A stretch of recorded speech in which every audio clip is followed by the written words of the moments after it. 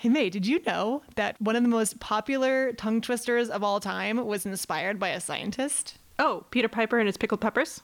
No. Well, okay, so the second most famous. Oh. Hello, and welcome to Science Brunch. I'm Katie McKissick, aka Beatrice the Biologist, and I'm here with my good friend May Prince. Hello. And today we're going to be talking about Mary Anning. Excellent. Do you know who that is? Vaguely? Okay, sounds good. And we should also mention that we have a guest with us today who is a 6-week-old baby. A permanent guest. We're not going to say where she came from. Nope. Or how she came to be here. Magic. But she's in the room, so you might hear a couple of grunts or squeaks. I hear that in the video game world, because people play, like people playing Overwatch or these massive online games where you're playing with other people and you have your headphones on, you're talking to them and stuff, that they're called squeakers. Because people who are playing with their kids nearby, you just hear this kind of like just every now and again you'll hear something. So Yeah. So we have a squeaker in the room. So not a dog this time, a baby. There's a baby, yeah, exactly.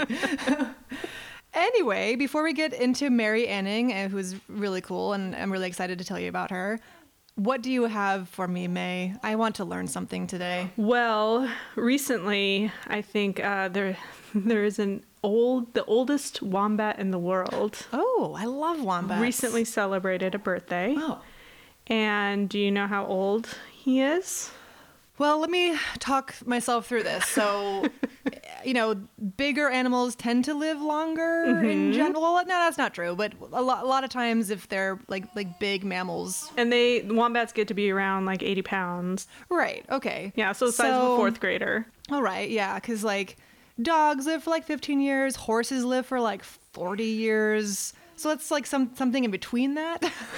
Maybe they live to be like 30. He's 31. Oh my God! Wow, logic. That's crazy.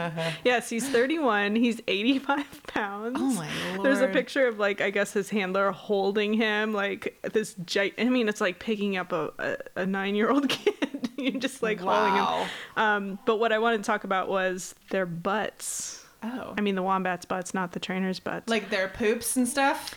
Well, yeah, so they poop in cubes. Yeah, I had heard that. I don't think I've ever seen a picture of their cuboidal feces, though. We'll have to look it up and tweet it. But the cool thing that I learned about their butts is that they're super hard, and they think that they actually use them for defense. So, wombats are burrowing animals, and they have sharp claws. They're kind of giant cute badgers. I mean, they are super cute. They are adorable. But also kind of aggressive and scary. So don't go petting wild ones if you happen to be in Australia. That's really good advice. Just across the board, I would say. I mean, it's basically a bear. It's the bear of Australia. It's a marsupial bear. Exactly. Yeah. So they're big. Very they have teeth and claws, but they are very cuddly looking. They kind of look like a cross between a bear and a koala. And anyway, so they found out that they have they have these bones on their butt that are kind of fused together. They fit really closely together. And on top of that, there's cartilage and fat and thick fur. And what they do is, because they're burrowing animals, if they're out foraging in, wherever they are, and then the predator comes up, they'll run to their burrow and basically just plug the tunnel with their butt, because Gotcha. The predator can scratch and bite at their butt as much as they want, but it's so thick and they've got a butt shield. Impermeable. Yeah, it's like a butt shield. And so they just hang out for a while, wait for the predator to get bored, and then, it leaves. Wait for them to get bored with their butt. But the coolest thing that I found out was that they actually also think that they can use them offensively. So they've found predators like foxes near the entrance of burrows, and they think what happens is that the wombat goes into the burrow and just leaves its butt kind of near the entrance, and then when the fox comes to bite it, it throws its butt up against the top of the tunnel and crushes the fox's skull. That's a way to go. It's ingenious. Wow, death by Why don't we butt. use our butts like this? Yeah, I've never considered my butt a weapon. Well, but now I I'll guess reevaluate. in roller derby it is. Oh yeah, well that's your hips. That's right? true. Although whatever works. Yeah. As long as it's not elbows. So I feel like maybe wombats are the roller derby players of the world. I would agree with that assessment. Yeah. And so, yeah, this researcher is in charge of basically studying their rear ends. I wonder if there are any roller derby teams that have them as a mascot. Ooh, in Australia? Yeah. They have roller derby in Australia. We'll have to look it up. Yeah. But yeah. And we'll tweet at them, be like, hey, guess what? So yeah, we approve of your mascot. I started there and then just got sucked into looking at pictures of wombats and like videos, which is not a bad way to spend the day these days. Yeah, I was really bummed when I went to Australia. I never actually wound up seeing one because I didn't make it to like a zoo that had one. So what was I doing? Life with my goals. time I don't there? know. You were just wasting time. Yeah. The only marsupials I saw were possums, and they're in the United States too. So what the hell was the point of that? I guess, so another thing about the wombat is they're marsupials, so they have a pouch, but it's backwards, and they think it's because they're constantly going through a tunnel, and so if the pouch is facing forward, the baby would just be covered in dirt like all the time. But I guess koalas also have a backwards facing pouch. I was gonna say, I know koalas, it faces backwards too, because they kind of in their evolutionary past they burrowed a little bit more. But that doesn't make any sense now, because now they're up in a tree. Like it seems like the worst kind of configuration. But because we always think about the pouches like the kangaroo ones that are really kind of like a pocket. But the wombat and koala ones are more like a cinched bag, not so much like a pocket. It said it had a sphincter. It's not like a drawstring, sort of. No. A drawstring is a much better mental image than sphincter. Yeah, no, that's not a good word to use for that. It's terrible. Oh god, she doesn't like it either, the baby. But so that's everything I learned about wombats this week. Awesome. And it was pretty awesome. So now we get to learn about Mary Anning. Yes, who did not have cuboidal feces, as far as I know. That would have been a very fun fact. We should start that rumor. Just write it on the internet. Someone will believe it. Seriously. So Mary Anning, she was born on May 21st, 1799. Okay. And when I saw that year, I was like, what was going on in the world? 1799. Nothing was really coming to mind. I wanted to get some kind of historical context. Yeah. Just to give you some like the background noise of the world, England, where she's from.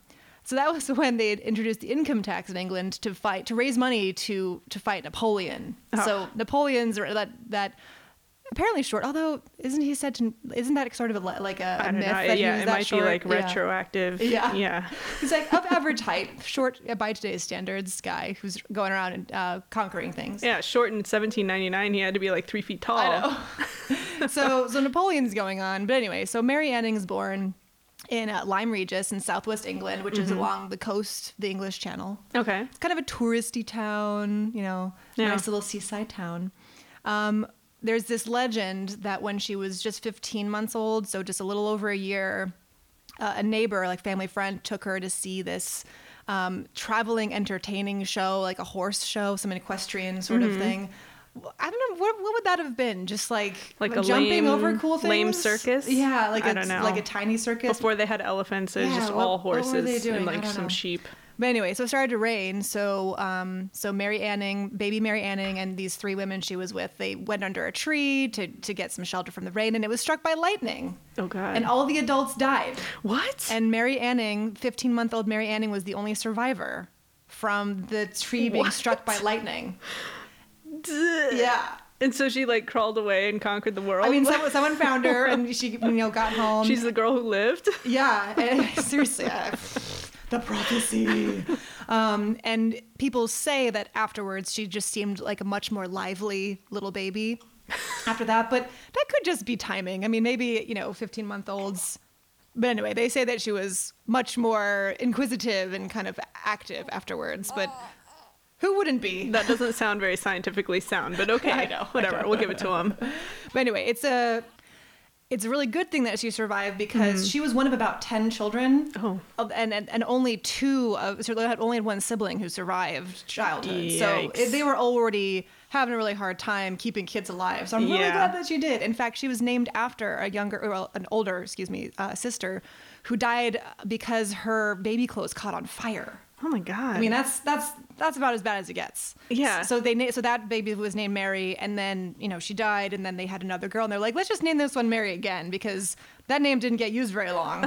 Oh, it's so sad. Anyway, so her father Richard was very poor. Their family was very poor, but he was a cabinet maker. But his real passion was digging up fossils. Because here's the thing: the shore they live by have these cliffs called the Blue Lias. I'm not sure exactly how locals like pronounce that, but they're these amazing limestone and shale layers that were placed down 200 million years ago. So there are all these fossils embedded in them, and because just a reminder, limestone is calcium carbonate. So there are those layers that are basically just dead marine organisms, from a really, really long time ago. Sounds less classy than limestone. Yeah, dead stuff. Because calcium carbonate is what like snail shells and coral shells, all those things in the ocean and on land that can make that sort of shell. That's what it is calcium carbonate. So back when all this land was underwater, right? Right. Yeah. And it was closer to the equator too at the time. So 200 million years ago is kind of the border between the Triassic and the Jurassic periods. So those are the kind of animals you're going to get in those layers. So he loved going down to the beach, going down and just chipping away at the side and finding what they could, and then selling the fossils that they would dig up. Oh, smart. And again, so it's kind of a tourist town, and at the time, fossils like that weren't like really yet considered scientific finds that you would use to learn about things long ago. Yeah. Because during her lifetime, people did kind of say, oh, hey, we could study these.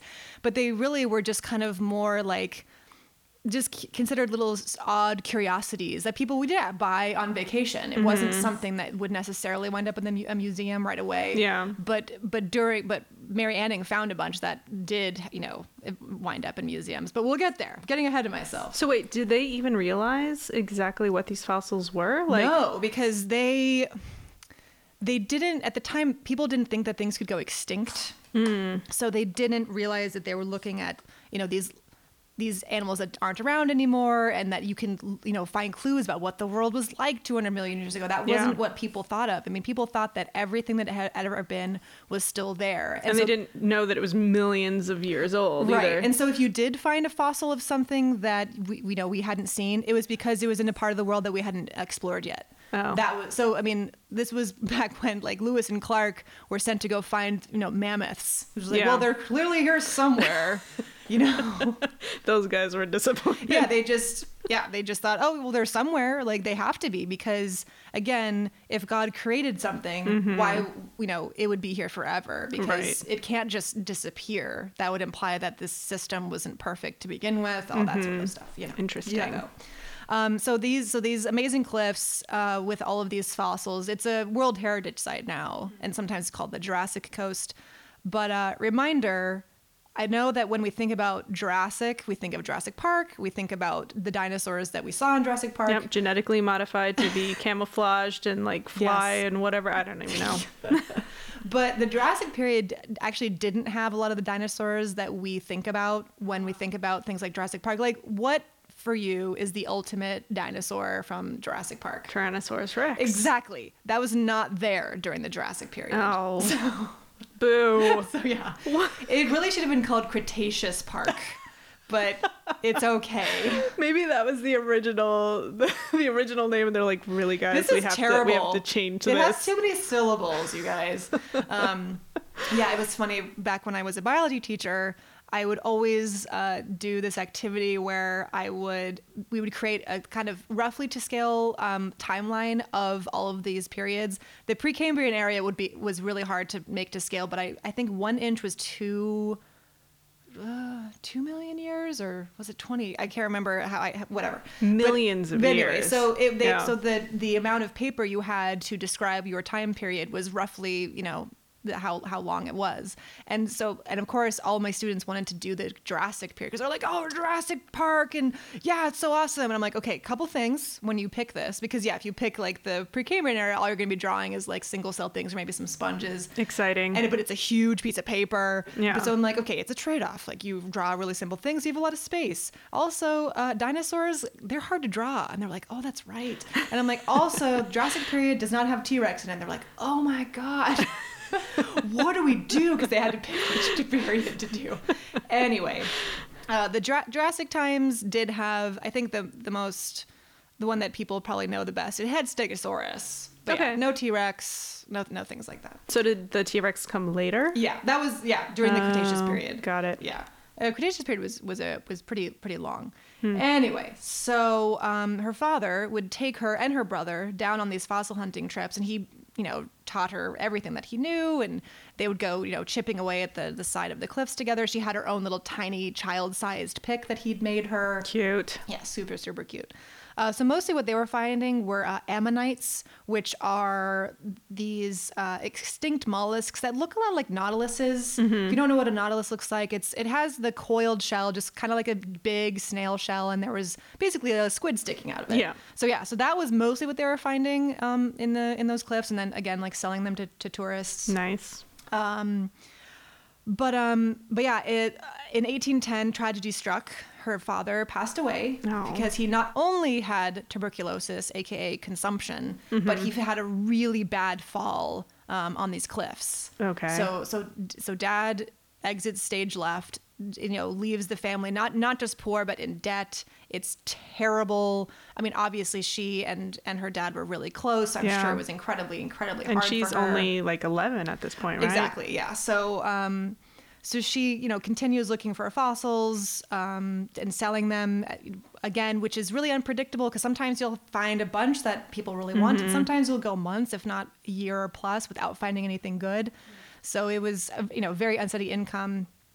So they actually go on church welfare, which is very embarrassing, for them. But they have to find some way to make ends meet.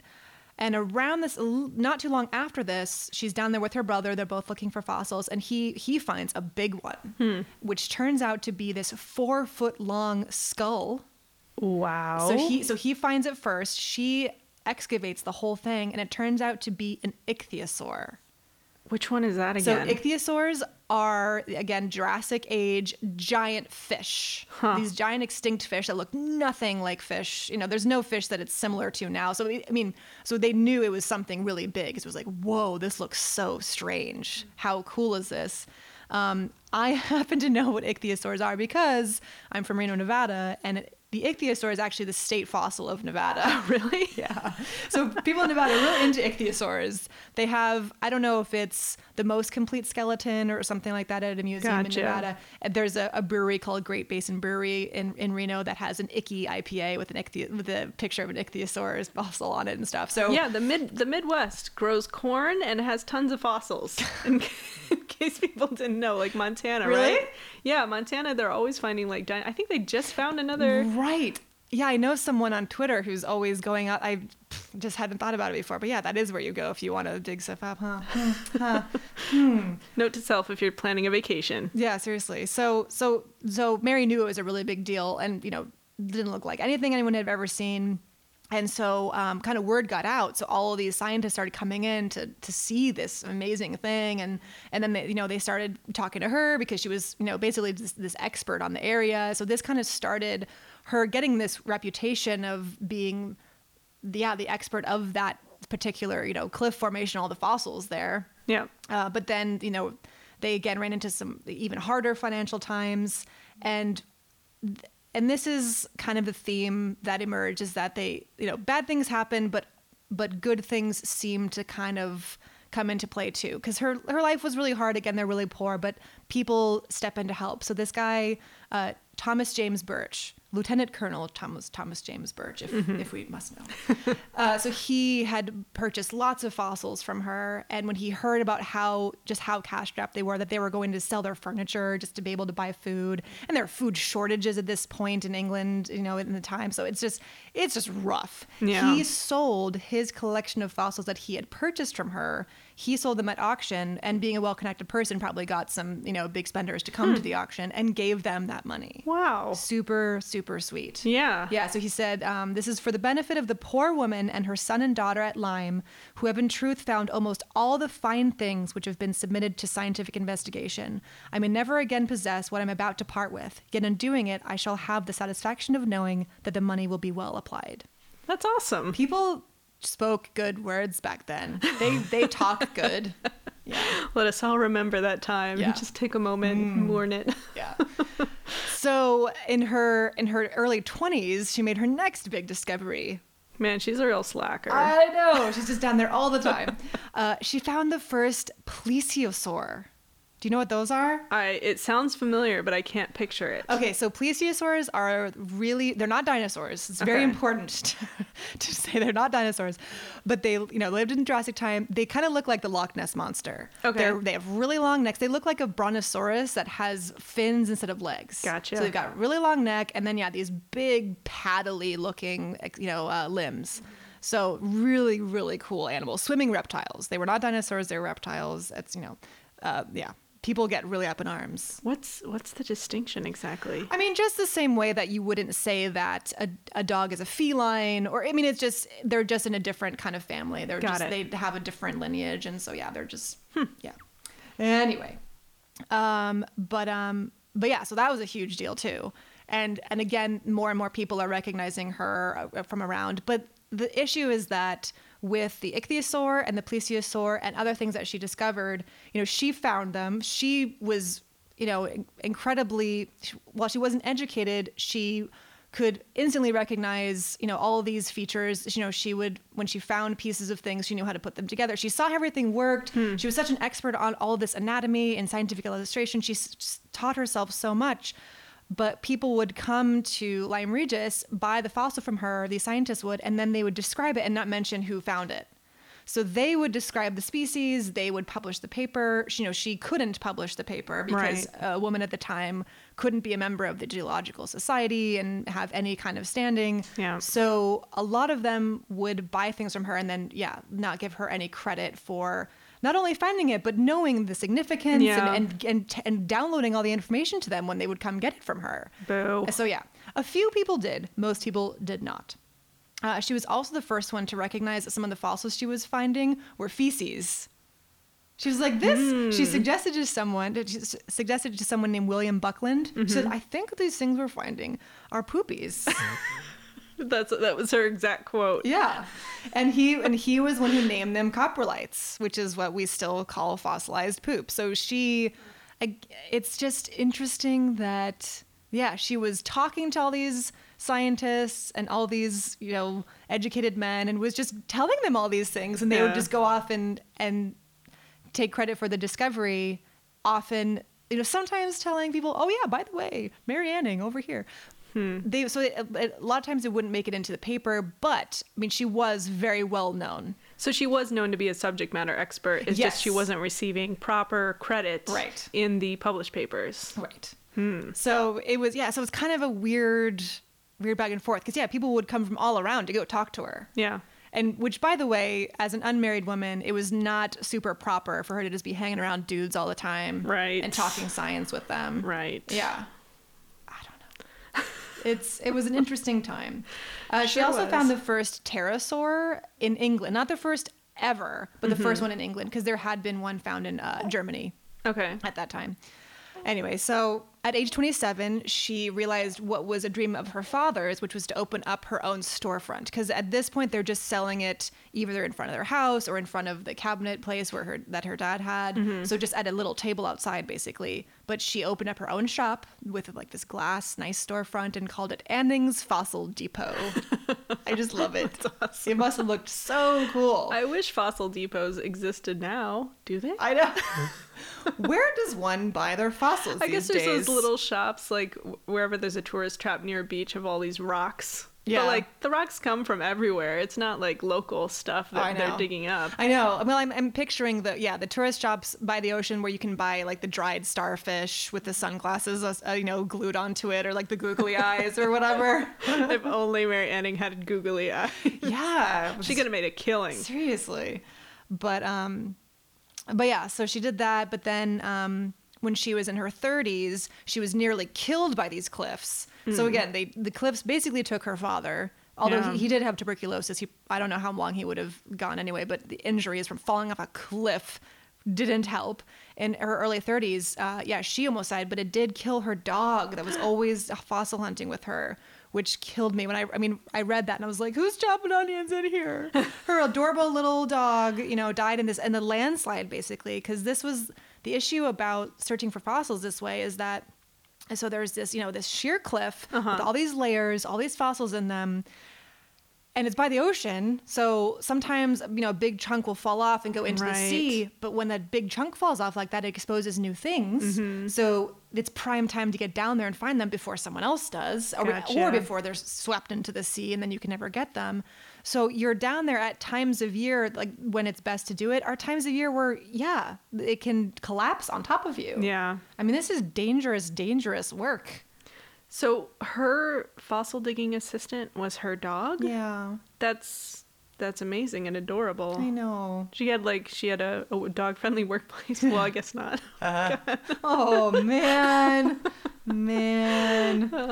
Yeah. So it was really dangerous, but she did it her whole life, and as long as she possibly could. When she got much older, she got breast cancer. Well, older. God, she was in her 40s. She did not. Older, according to 17 or early 1800s. Right. She did not live to be an old lady. When she was in her 40s, she got breast cancer. And she was poor again. So she selling all these fossils and getting the same for herself, but she was still really struggling financially always because it was so unpredictable when you're going to find good fossils and if anyone's going to buy them. And on top of that, she was swindled out of kind of a lot of her money shortly before that. There is conflicting accounts of what exactly happened. Some people say that she invested in something and the guy just took her money and ran. But I also read that it's possible that he took her money for an investment and then died nearly, just right afterwards. And she couldn't get the money back, something like that. Nevertheless, she, lost a bunch of her money. So when she got really sick, a bunch of her supporters, a bunch of the people in the scientific community that knew her actually pooled some money and gave her like a stipend so that she wouldn't be out on the street. And so she could take, care of herself a little bit. She died on March 9th, 1847. So, mid 40s. But when she did die, the Geological Society, which she could not be a member of because women were not allowed, no girls allowed. They actually wrote about her and the contributions she made, and they donated a stained glass window to her local church. So there was apparently some awareness that it was pretty not cool that she wasn't an official member of the club, and, being able to have her name attached to all of the things that she did and all of the fossils that she found. And on top of that, you might know of her as She Sells Seashells by the Seashore. Yes. That's about her. Really? Yeah. Wow. I never knew that. I know. That's amazing. This is the first scientist that we've covered who has a tongue twister in their honor. Wow. She sells seashells by the seashore. So she's famous. We just don't know her name. Exactly. Huh. Yeah. That's weird. Well, now you know. Tell your kids. And kids like dinosaurs anyway. They're probably like, if you said anything wrong, there's going to be like some 6-year-old who's like, that is incorrect. Well, she didn't really find any dinosaurs, so that a 6-year-old would correct you. Oh, God. Well, it's funny. the plesiosaur, for instance, I think it was the Discovery Channel had something on the website about, the age of this dinosaur, the plesiosaur. And everyone's like, that's not a dinosaur, you guys. Discovery, come on. See, I felt like I knew all of this when I was 6 or 7 because there was this one dinosaur special, I think, that ran, and like my best friend had recorded it. And every single day we watch this thing. And I actually remember the one about, is it the plesiosaur that's the water? Mm-hmm. Yeah. So it was like, a dramatic kind of story. And does it still exist? Maybe God. It is still in this lake or whatever. No. And they had all this like fuzzy underwater footage that of course they had created. But as a kid, I was just terrified. They had like a fake documentary when we were kids? Oh, yeah. Oh my God, this is like the mermaid thing. Yeah. I mean, I think it was very much sensationalized based on a tiny bit of science, that they just extrapolated to make it sensational. I really thought that this faux documentary thing was a recent invention. I don't think so. Wow. Have we talked about the mermaid thing on this show before? I don't know. Just for people that don't know, because you live in a wonderful world where this didn't happen, and I'm so jealous of you. Was it Discovery or was it Animal Planet? I don't remember. Anywho, they aired a documentary, quote unquote documentary. I'm doing air quotes. You can't see them, but I'm doing them. About mermaids. And it was the way it was done. It really convinced a lot of people that it was real, even though there was this teeny tiny disclaimer at the beginning, which is kind of stupid because you're watching TV. Yeah. How often are you there for the first 10 seconds of anything? You come in halfway through and finish watching it or whatever. But there was a little asterisk that said, this is all just for fun. This is not real. But it really touched on a lot of conspiracy things. And so that's, I think, why people got so up in arms about it, because they're like, oh my God, people love conspiracy theories, obviously. Yep. So yeah, there was a scientist who found a skull of a mermaid, and he was being blacklisted by the scientific community. They blended in enough actual real things that was the other reason that people thought it was real, because there was some radar, like Navy testing, and a bunch of whales beached themselves in the Pacific Northwest. And that really did happen. And they were like, oh yeah, and you couldn't go see the bodies of the whales because there are mermaids over there too. And the government was keeping it from you. And there was all this stuff about how the National Oceanographic and Atmospheric Association, NOAA, was behind it. And so people were like sending hate mail to NOAA, and they're like, you guys, we tell you the weather. Like, we're not NOAA covering completely missed that special on Discovery, and they're like, why they had to put out letters? A statement. They're like, we're studying the ocean and the atmosphere. We are not covering up the existence of mermaids. Like, come on. And then the other thing that they had was this underwater recording that they called the bloop, that people had recorded at different parts of the ocean at different times, whatever. That sounds very disturbing, because it actually does sound like about 100 people screaming really at a really high pitched noise. What it is it's glaciers falling apart, like ice in the ocean cracking and breaking off. So it has a very strange sound, and it does sound humanish, the same way that goats yelling sounds like a human. It's like, come on, you guys. But anyway, so they used those pieces and said, yes, there are real mermaids, and we've explored so little of the ocean that it's possible that they're still out there. And it's like, we've explored a small percentage of the bottom of the ocean. The top of the ocean we're pretty well acquainted with. Like, that's not how it works. Got a handle on that part. We have actually been out there quite a bit. So, anyway, I didn't realize that there was one from our childhood too. I just think that's wild. I think that there's always been this kind of, leaning towards. Let's just explore that idea and really confuse people. The guy who made the mermaid one, he claims that he did it so people would be more interested in the ocean and taking care of it. But it's like, well, you can take care of the ocean and be interested in it without humanoid, species existing in it. Like, there are mermaids. They're called dolphins. Yeah. Like, let's take care of them just because they're dolphins, not because they're people. Well, we're talking about Jacques Cousteau for the next episode, and pretty sure they never found mermaids. Yeah. I feel like if anyone would have found them and televised it, it would have been Cousteau. Yeah, this idea that some of our ancestors, we came down from the trees and then we split off, and some of us went in the water and never came back. That's called drowning. That branch of humanity, of the primates, just never made it. Yeah. Bye, you guys. I'm going to go in the water. Okay. See you later, Steve. Whatever happened to Steve? I don't know. Maybe he's a mermaid now. That's how it was born. But anyway, so Mary Anning, she sold some seashells by the seashore. She was a total badass. She did this really dangerous work her whole life, contributed so much, was kind of simultaneously unsung and sung at the time because people did know about her, but it was just, I guess it was just kind of like inside baseball. Like the other scientists knew about her. Well, kudos to the scientists who actually credited her, because then otherwise I think, never would have known about her contribution. And people, I mean, they came from all around, and they basically were like, hey, can you show me these cliffs and show me where I can find some fossils too? Can you kind of tell me what you know? So people did defer to her, and they did, show her that respect. But then they would just kind of leave and be like, oh, well, I mean, I'm not going to mention her in the paper.